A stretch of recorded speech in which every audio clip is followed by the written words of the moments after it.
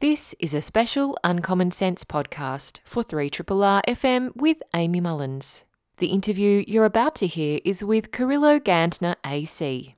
Carrillo is a Victorian cultural leader who has held many positions in the arts.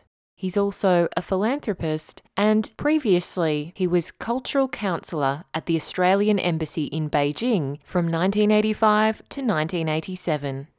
Carrillo joined me to talk about his new book in depth. It's called Dismal Diplomacy, Disposable Sovereignty: Our Problem with China and America. We discuss the recent history of Australia's very poor diplomatic relations with the People's Republic of China. Carrillo talks about his time as cultural counsellor at the embassy in Beijing and what he observed and learned about China's culture, language, history, and politics.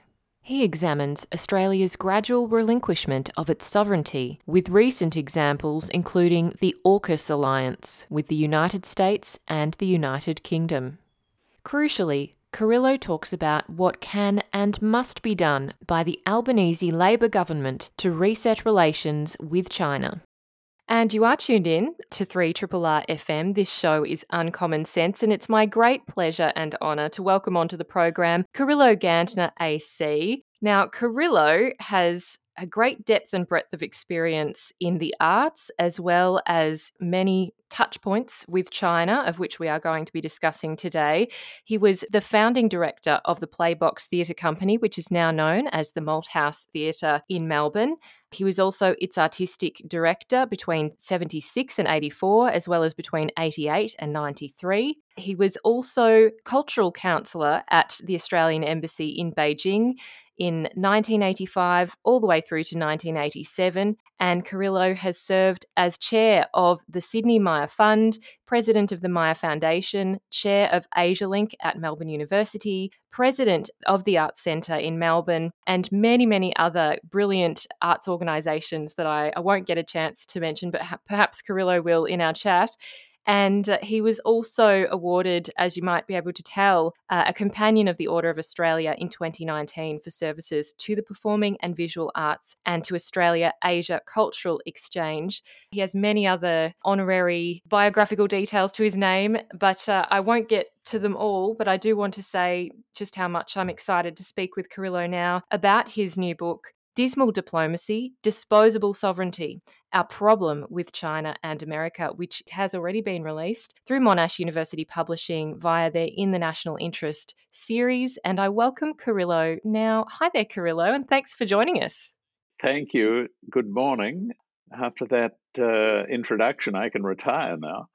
Yeah, well, by the sounds of it, you're already partially retired, but still doing plenty of good work, including this very interesting piece of writing. Thank you. Well, it started life as the Kidman Lecture at the University of Adelaide last year. And that was an hour lecture. It was about 6,000 words. And then Monash University Press said, if you'd add another 10,000, we'll publish it in our national interest series. So I did that, and it was completed late last year. So the times change, and of course the relationship with China changes every second day. But the principles involved with it have not changed.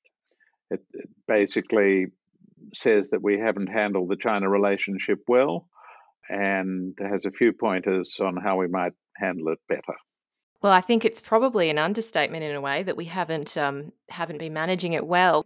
Just how embarrassing it is, the types of diplomacy, quote unquote, that Australian politicians especially have been deploying, because it really has been pretty much just megaphone diplomacy. Absolutely right. And it's, to be fair, it's not the diplomats, it's the politicians.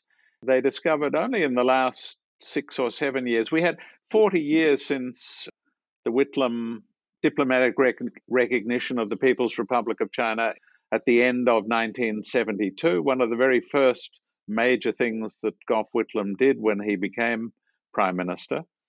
And we've had 40 years of constructive, increasingly beneficial relations with China, beneficial in a whole host of aspects, but particularly, of course, commercially. Australia went through recessions that other parts of the world were suffering we sort of cruised through them without going into recession because of the strength of the relationship. And then suddenly, in Malcolm Turnbull's prime ministership, and then accentuated in the Morrison period, the relationship turned very sour. It did so when we attached ourselves far too closely to Mr. Trump, and when he suddenly changed the American relationship with China from a sort of strategic partnership to I've forgotten the vocabulary, but a strategic adversary sort of position, we went along with him. You'll remember that Morrison was feted at a state dinner at the White House, and I would say that was the most expensive dinner that any Australian has ever had, because following that, when we too suddenly decided that China was the enemy, and we started shouting at them and pointing our finger at them and telling them what they were doing wrong in the world, it became a very expensive dinner when our wine exports were suddenly cancelled, $1 billion worth of wine, our barley. And the irony of these was that, of course, who took up those contracts? Our great allies, the Americans, and Canadians started selling all their barley to China and their wine, as did the New Zealanders. So everyone else has sort of trampled over us in our stupidity to take up those markets that we lost. It's not been beneficial either in an economic or in an educational or a cultural or many dimensions to the relationship that we have lost out on. Well, you pointed out in the book that we do seem hung up on our national interest and our, especially national security interests. But you question, well, what about our economic interests? Doesn't that get consideration, especially given this ongoing issue around trade? What about the livelihoods of Australians who are affected by our exports? Yes, and a lot of that has been hidden by COVID, so it's very blurry, what we've lost and what we haven't lost. And of course, iron ore has continued to go from the Pilbara to China in vast quantities and at an increased price, and that has hidden the cost. But for many people around Australia, in the wine industry, in the farming industry, in the fishing industry, Australian lobsters were suddenly cut out, but they're all having. China's not suffering from lack of lobster. they're all eating Boston, Maine lobsters now. But our fishermen have suffered in Tasmania and Western Australia. And we've lost Chinese students. We've lost Chinese tourism. Now, yes, COVID put a stop to that, but we haven't gone out of our way to bring them back again. And the Chinese government is discouraging them from coming here because they say, this is no longer a welcoming country for Chinese students. Yeah. Other countries who have a relationship with China and a multifaceted one like we do, they have continued to have that relationship, even though the issues that we say we're concerned about, whether they're human rights, whether they're the South China Sea, whether it's COVID in Wuhan, whatever it is, they manage to continue to have a relationship. They haven't had all ministerial contacts shut down.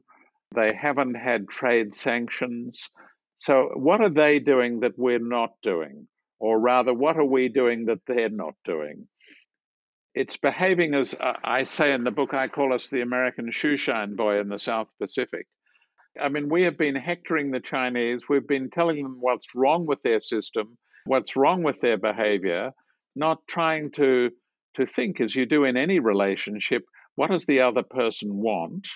How can we meet that without sacrificing our own personal values? And we don't have to.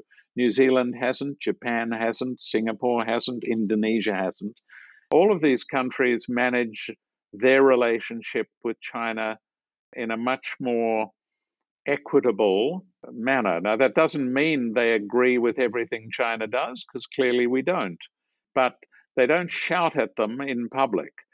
A lot of what's happened in recent years has been done for domestic consumption. The government decided that there were votes to be had in standing up for our values and the sort of thing that Morrison said, we are not going to be bullied by the Chinese. You can say the same thing, but you can do it diplomatically and quietly behind the scenes rather than doing it through the Australian media and telling the Chinese what's wrong with them. And we've made, I think, futile gestures, not allowing our diplomats to go to the Winter Games. What did that achieve? It didn't stop the Games. It didn't help Australia. Yes, you can say we don't want ministerial visits if you want to, but our diplomats in Beijing, it's their job to understand what's happening in China, and the Winter Games are an important international event. The fact that the Australian ambassador, Graham Fletcher, was not allowed to go and watch a ski race didn't really achieve anything, except that the government here somehow thought it would score points.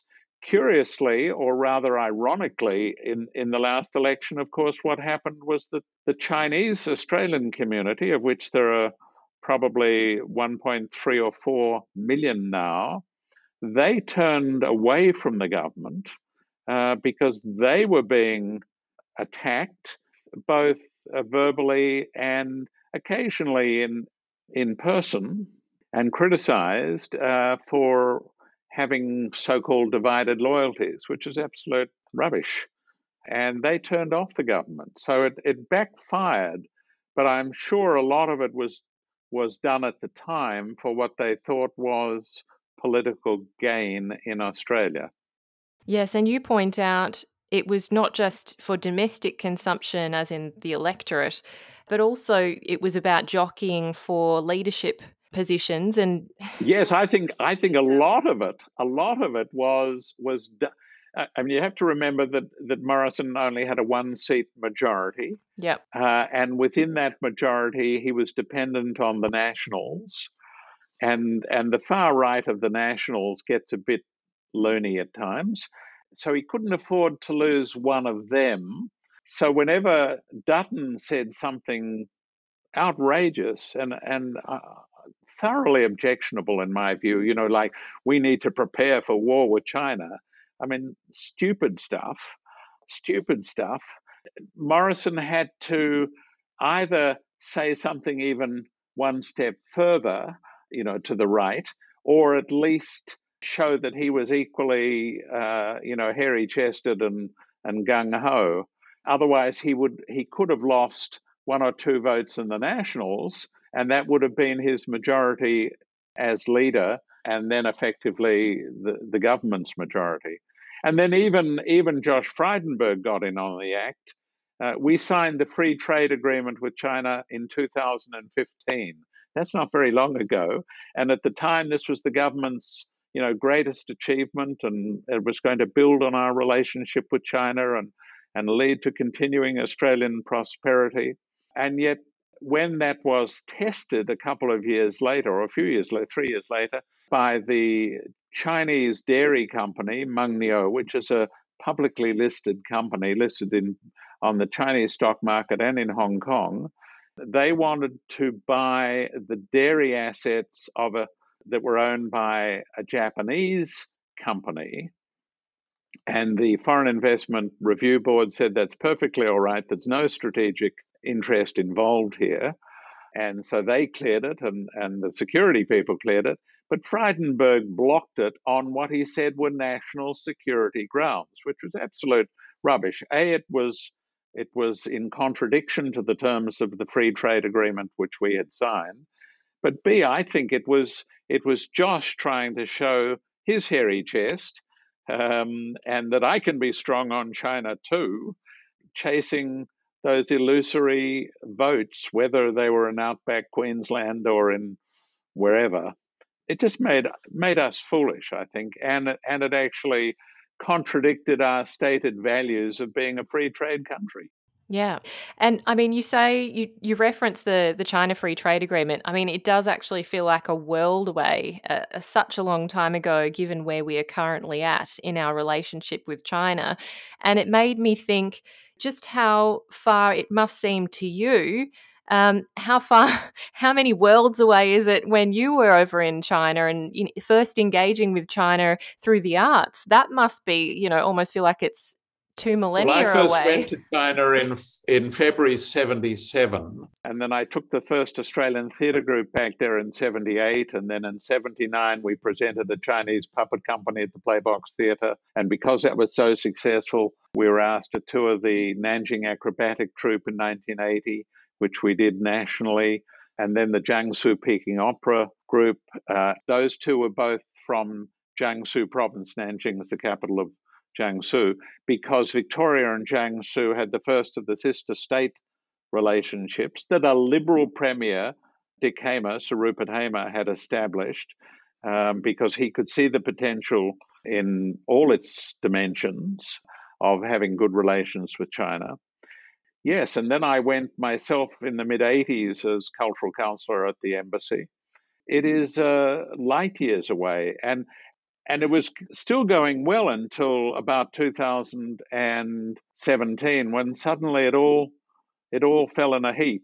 And if you look at the chronology, it's us following Donald Trump down a very deep wombat hole, and we now have to work out how to get ourselves out of there as quickly, but without. I mean, I'm sure Dutton is waiting to pounce the moment the Labor government does something that says, well, let's improve the relationship. He'll say appeasement, appeasement, and panda huggers, as I was called once, but in that Clive Hamilton book. Why? Because I'd supported the Chinese National Ballet to come to Australia. Terrible. It got stupid. And destructive of our economic interest, of people's jobs in Australia, of our relationships with our region. I mean, China is the biggest power in our region, and it's not going to go away just because we don't happen to think that their form of government is suitable for us. But what we have to do is learn how to be respectful to the power that they have, because they are a superpower now. I mean, had Mr. Dutton taken us to war with China, it would have been over in about 30 seconds. Um, it just seemed such a sort of obscenely comical almost gesture. But he seemed to think that would play well in the Australian electorate. But if people thought about it for a minute, they would have realized it was stupid. Now, big powers behave badly. We should get used to that. The Americans have behaved appallingly, Yeah. since they've been a superpower. They've taken us to several wars that I think Australia should not have been in.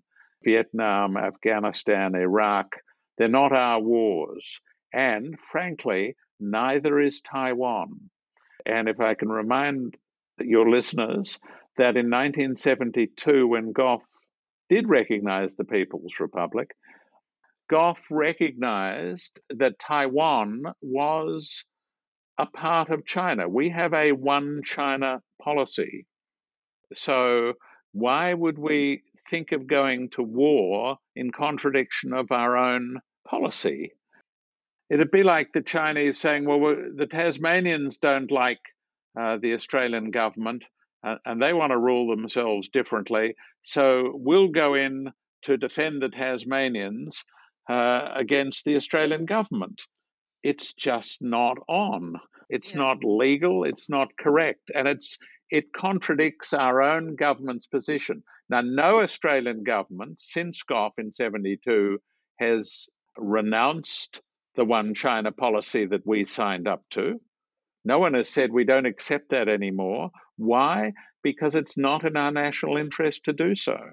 Now, it doesn't mean we agree with everything the People's Republic of China does. It doesn't mean that we want that particular form of government, but it does mean that we have to respect the fact that that's the kind of government that China has chosen for itself, And our shouting at them isn't going to change that.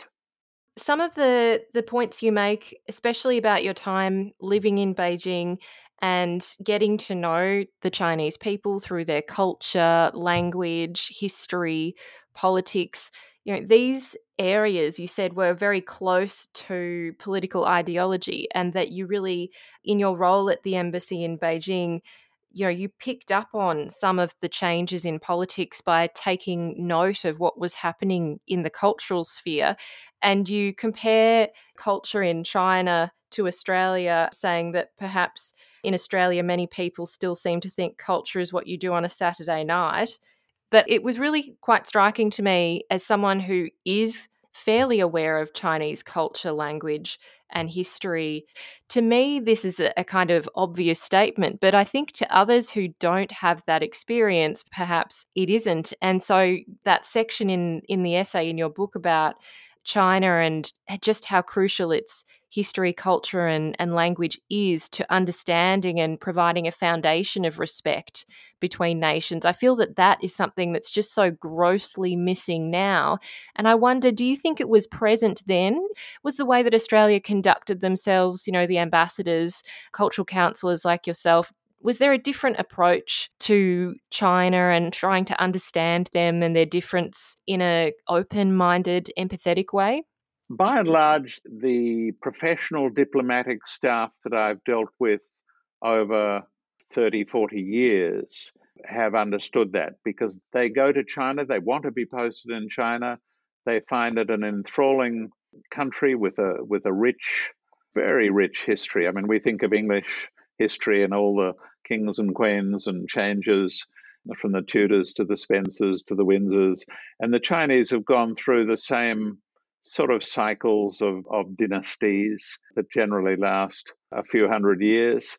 All of that is of fascination to the professional diplomats who are there. Now, I think on the street in Australia, that stuff, if I can call it that, is not of interest. And even to our political class, very few of them are genuinely interested in China.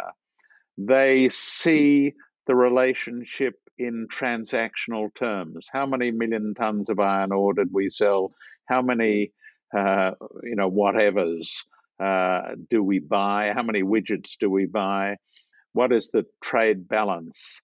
They don't think about China's history. They certainly don't think about the complexity of its language, of its rich art scene, in performing arts, in classical painting, in the theatre, which I was always interested in. And they don't think of the subtleties of that. And I mean, they don't care. And they don't have to, but they have to recognize that the Chinese people, even if they don't like the Chinese government, it doesn't mean that the Chinese people always like the Chinese government, just as we don't always like our government, as we've just shown. And yet we have to, I think, be respectful and interested in the differences.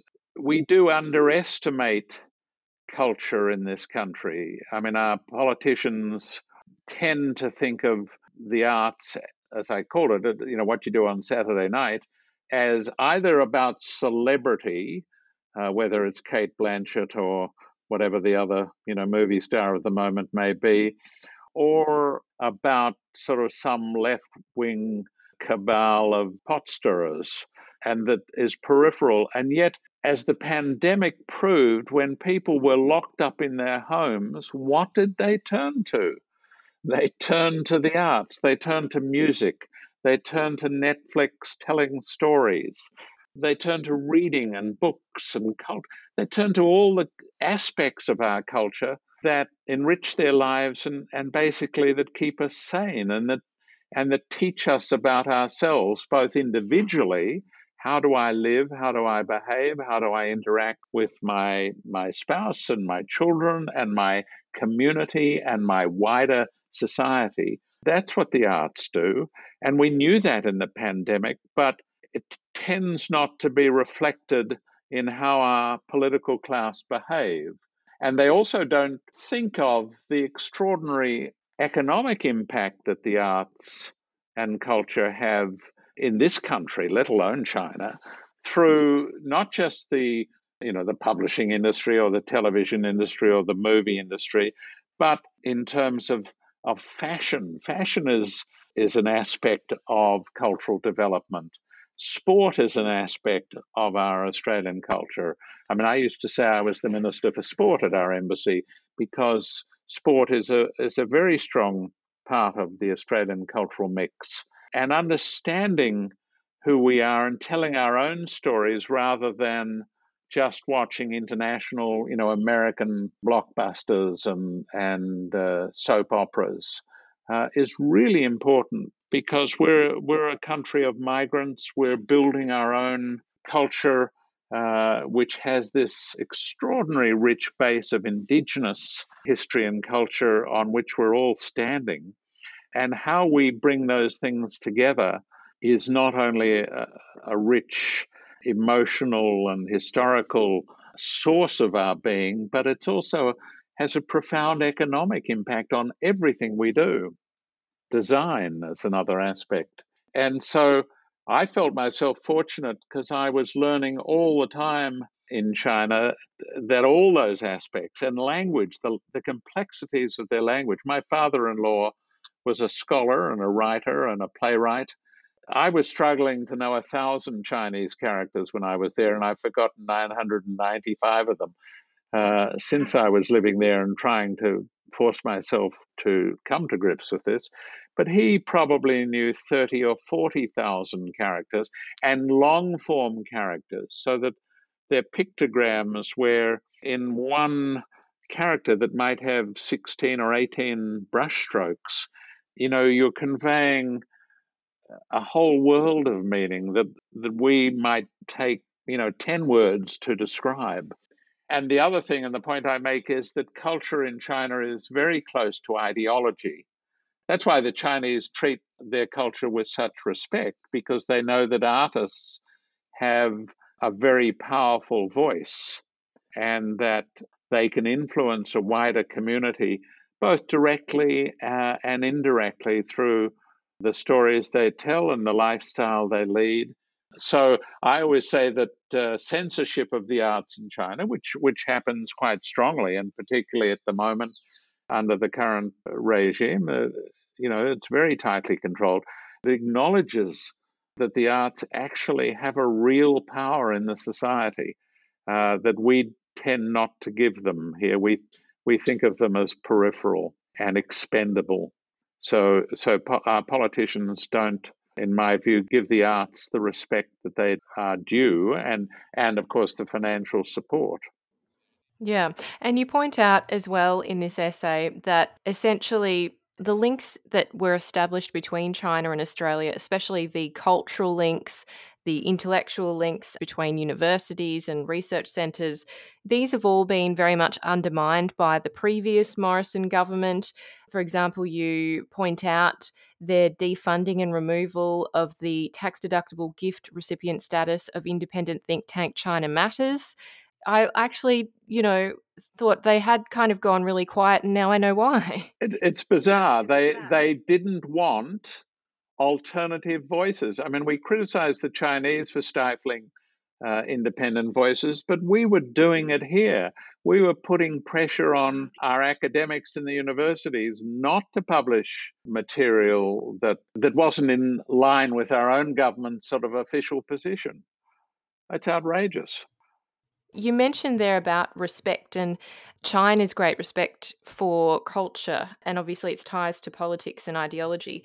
One thing that you also point out, especially around the theme of respect, is that what we seem not to understand, and this is a quote from you, is China's demand for respect as a necessary basis for reciprocal and productive cooperation.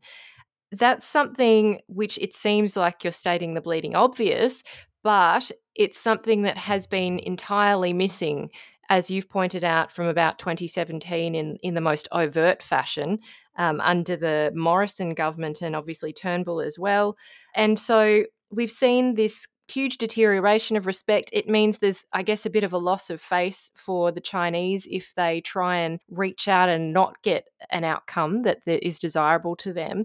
And we have actually seen the new Chinese ambassador to Australia when he came over to Australia only recently, when Morrison was still Prime Minister, extend the olive branch, say, let's have a meeting. I want to try and reset relations. And Scott Morrison refused to meet. That was bizarre. Not bizarre, it was Yeah. obscene. I mean, the ambassador from one of the great powers on earth wants to have a meeting with our Prime Minister. It's our Prime Minister's responsibility to meet him. The fact that he meets him doesn't mean that we agree with everything that China does. I mean, Australians aren't stupid. They read that for a sort of puffed up chest, sort of bit of, it was bizarre.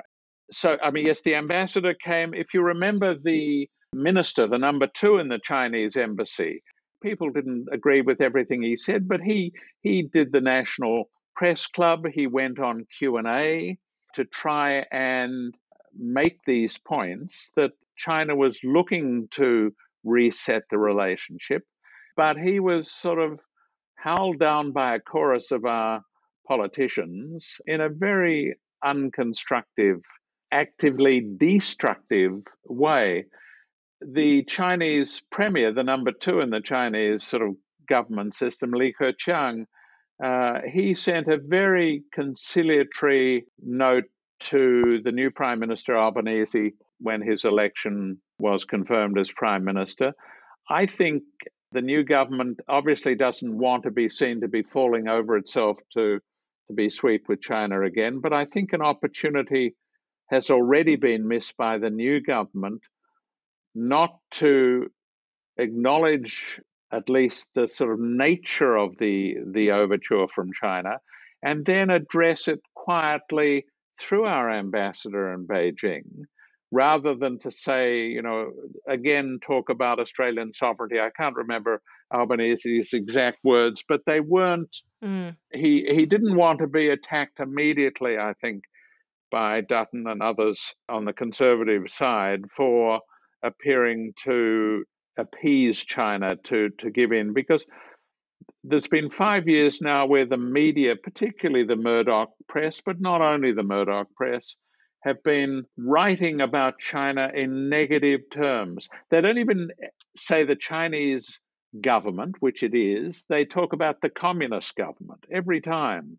If every time the Chinese wrote about this Australian government and they called it, the Liberal National Coalition government, we'd think that was pretty odd. Well, the Chinese think it's pretty odd and offensive, I think, just constantly to be named as the communist, the communist conspiracy, the communist whatever.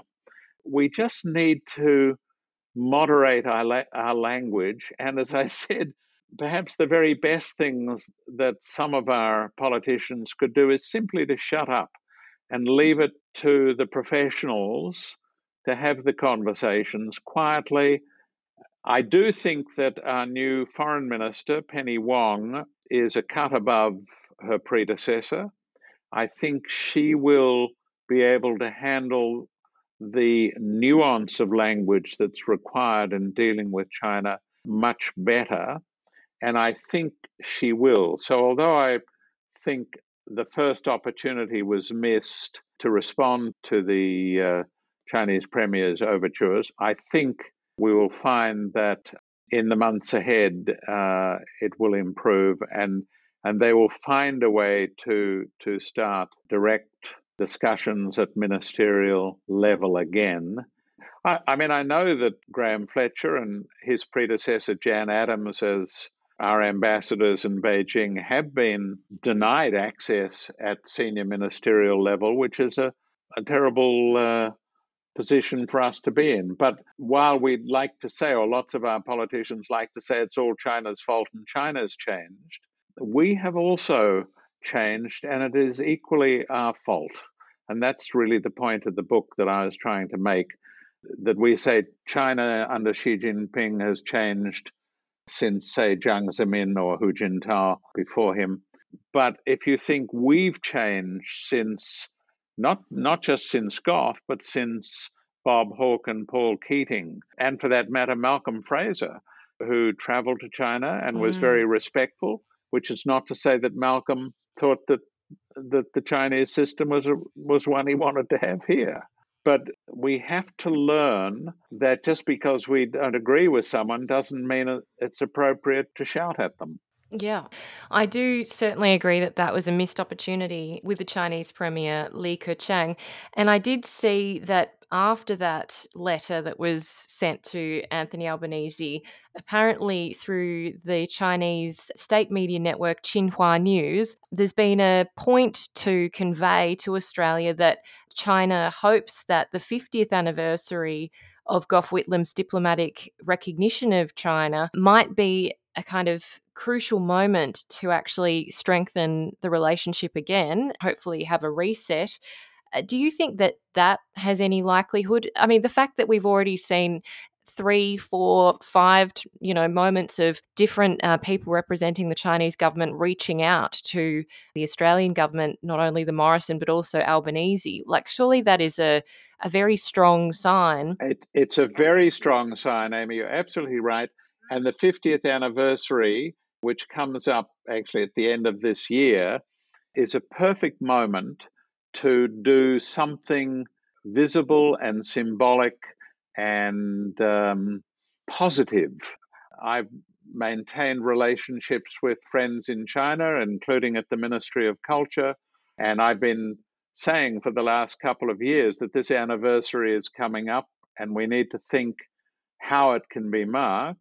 They have had their hands tied, that sort of Australia is in bad odor at the moment, and have said there's not much we can do at the moment until the bigger issue is resolved. But they're waiting for it to be resolved.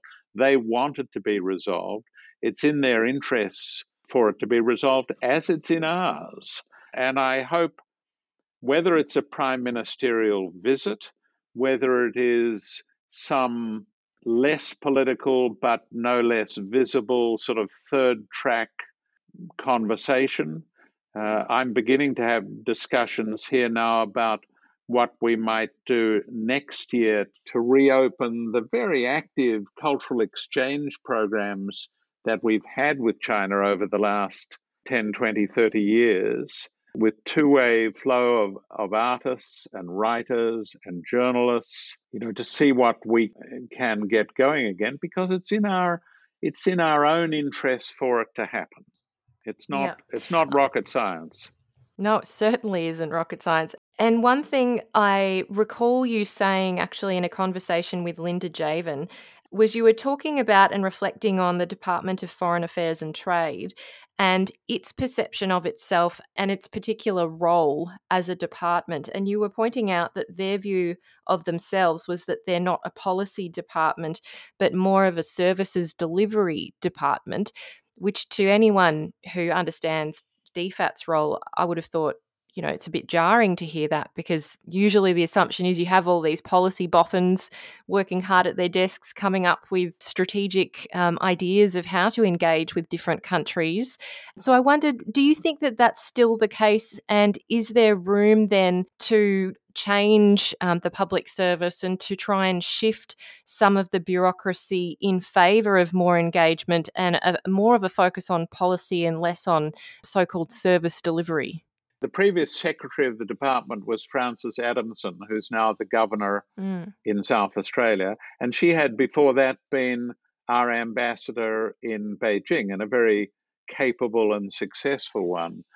Her successor, appointed by the Morrison government, was someone with I understand, a military background and a Pentecostal background, who had no experience in the Department of Foreign Affairs and clearly had been put there to fulfill the whims of the previous Prime Minister.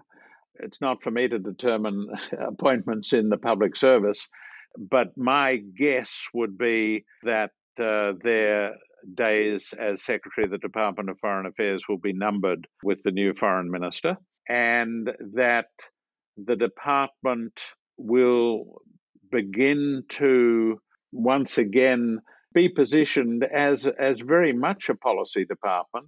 It's not just there to provide consular services to Australians who are sick or arrested or whatever when they're traveling overseas.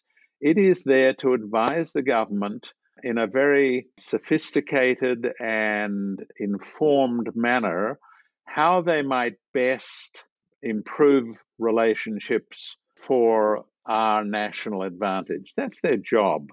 And we've had very, very good diplomats in that role in Beijing for a long time, very experienced people, usually with high language skills and a career interest in China and Asia and Australia's relationship with them. And we need to go back to that. I personally think, and this is a personal view, that when they combine the Department of Trade with the Department of Foreign Affairs into the Department of Foreign Affairs and Trade, I think that has been a long-term error, because the symbolism of that has made the department much more transactional and less analytical. And I think that's a loss. I think we have lost some of the really fine analysts who used to be in the department. They were policy wonks. They read and thought and wrote, but that was sort of considered unproductive. In fact, the good ones were very productive because they helped our politicians understand how they could manage the relationship better. When everything is just down to what are we selling and what are we buying, it changes the nature of the relationship. So I would like to see more emphasis again on analysis and the sort of intellectual grunt of the department, which certainly, I mean, in the old days, Foreign Affairs and Treasury were the two big policy departments in the government, and I think we managed our external relations better when that was so. Yep, couldn't agree more. And one thing I wanted to focus on before we finish up was about this idea of sovereignty. It's just a word that's bandied about willy-nilly by pretty much every politician, and national interest is another phrase that seems to get used or overused. But you talk about sovereignty in an interesting way, because you say our sovereignty is indeed threatened, but not by an aggressive China. Rather, we ourselves have given it away to the United States, gradually since World War II, but more recently in a rush with the Australia-United States ministerial consultations in Washington over the past decade, and of course the September 2021 AUKUS Pact, which centred on a nuclear submarine deal, of which I'm sure we're all familiar. I just wanted to focus on AUKUS and Australia's relinquishing of sovereignty in such a substantial way under AUKUS, because obviously this is some kind of signal towards China that, oh, we need to contain you now. And as Paul Keating pointed out at the National Press Club, the submarines we have at the moment are for defence, not offence. And if we start integrating ourselves into the US military capability even more than we already are, we really are signing ourselves up for conflict. And that's something you also say. So I just wondered if you could reflect on AUKUS and I guess the signal that that is sending not only to China, but also to the rest of the world and ourselves. AUKUS, which came out of the blue sort of for everyone, sent a whole range of signals. One is that somehow tying ourselves back to the 19th and 20th century Anglosphere of the United States and Great Britain was appropriate and relevant in an Asia-Pacific century. And that sent very weird signals across our region. The fact that we did it without informing our nearest neighbor and perhaps most important regional neighbor, Indonesia, that suddenly, oh, by the way, guys, we're going to have nuclear submarines cruising your waters. That was very badly managed. The management of the French relationship, I don't need to linger on. I don't think I know. That was a catastrophe in terms of our relationship with Western Europe, because with Macron at the head of the European Union and us wanting a a free trade deal there. That, is not in our economic interest. The French submarines were designed as a defensive submarine to protect our trade routes around Australia. To sign up for a nuclear submarine, the benefit of which is that it can travel long distances in secrecy underwater and is designed really to be an additional squadron in support of the Americans in containing China, was from the Chinese perspective, an extraordinarily brutal and, I think, wrong decision. Now, the government has tried to say we're protecting our sovereignty, but in fact, we've signed up for a submarine that's nuclear powered when we have no nuclear industry.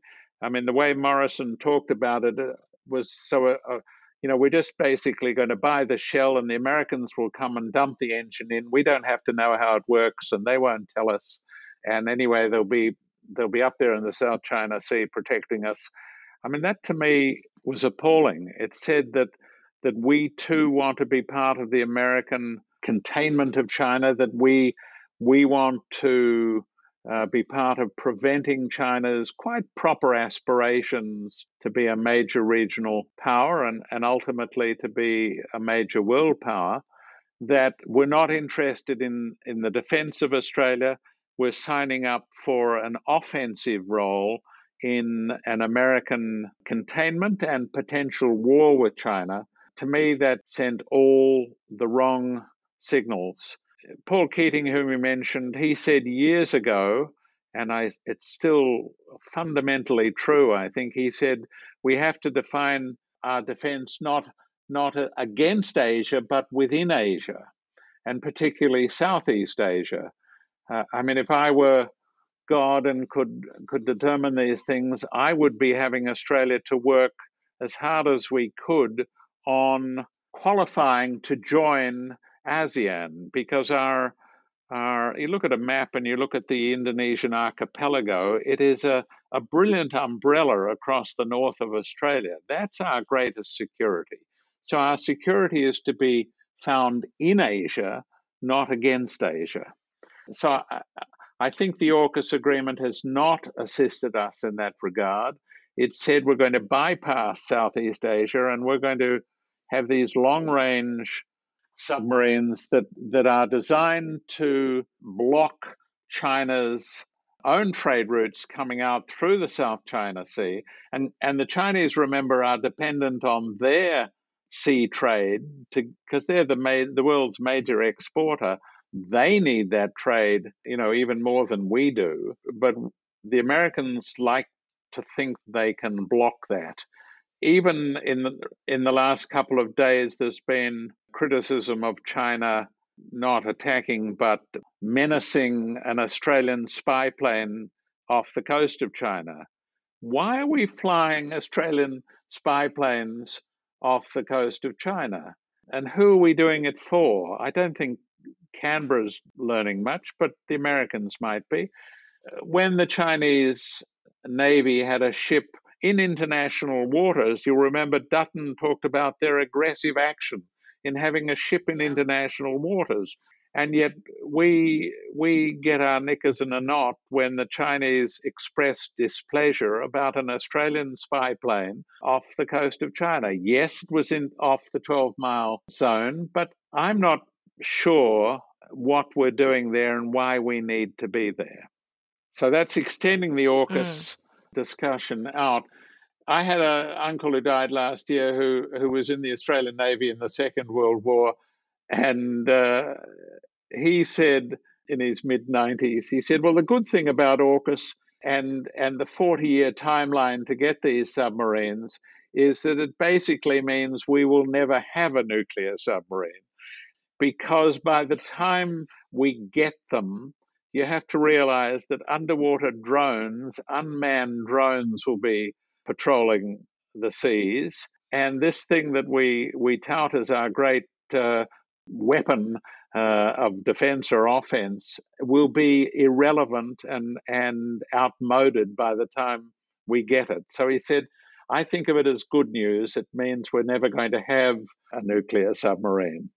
That was an unusual point of view, but there's some truth in it. I think that in 40 years' time, while Dutton and Morrison were saying that the Chinese threat is immediate and tomorrow, and our sovereignty is threatened, our defense against it was 40 years away. It was a sort of nonsense announcement, and it was announced in a big hurry that suggested it was done again for domestic political purposes, because they hadn't decided, do they want the American nuclear submarine, do they want the British nuclear submarine, whose engine, whose weapons, whose whatever in it. We'll take the next 18 months to think about that, let alone how we're going to pay for it. Yes, and only informed Labor at the 11th hour as well. And only informed Labor at the 11th hour, yes. So there were so many things that said this smells to me. And I don't know what Britain thinks it's doing in the Pacific, in the 21st century. It doesn't have a presence here, whereas the French, in fact, do. The French have a big presence in New Caledonia. They've had, of course, a colonial history in Vietnam and other Tahiti, and we're a much more a Pacific power than the British have been. But suddenly, Boris, we thought it looked good if we brought him in on the act. It made it look more plausible. I think the whole AUKUS thing will probably fall apart over time. Yeah, well, I hope so. Yes. That would be amazing. I love that explanation from your family member who's passed away because, it makes a whole lot of sense. Just finally, now, Carrillo, you just had one great line. Well, you have many great lines, actually, because I spent my life nodding throughout your whole book.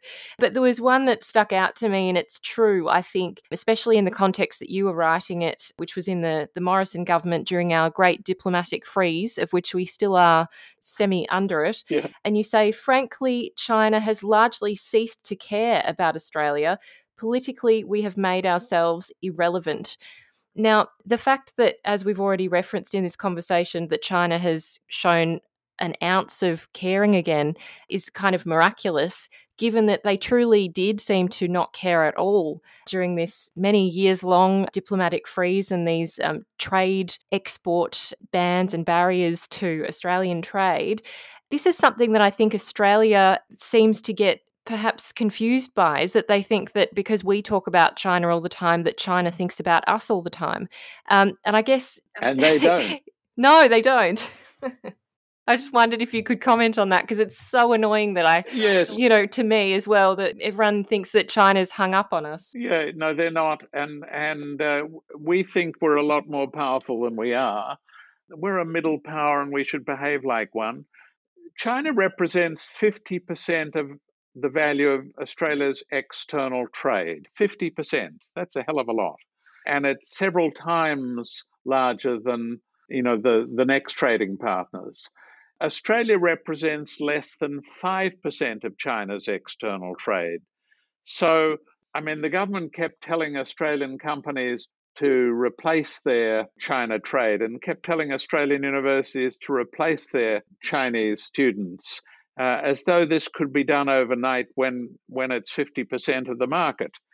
If China lost 100% of the Australian trade, and it won't because of iron ore, 5% is a lot easier to replace than 50%.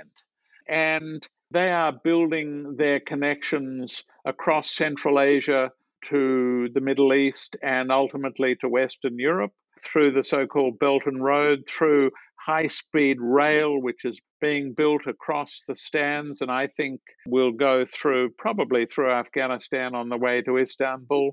In a few years, you'll be able to get on a high-speed train out of Beijing and go through to the Mediterranean. We are not central to their thinking.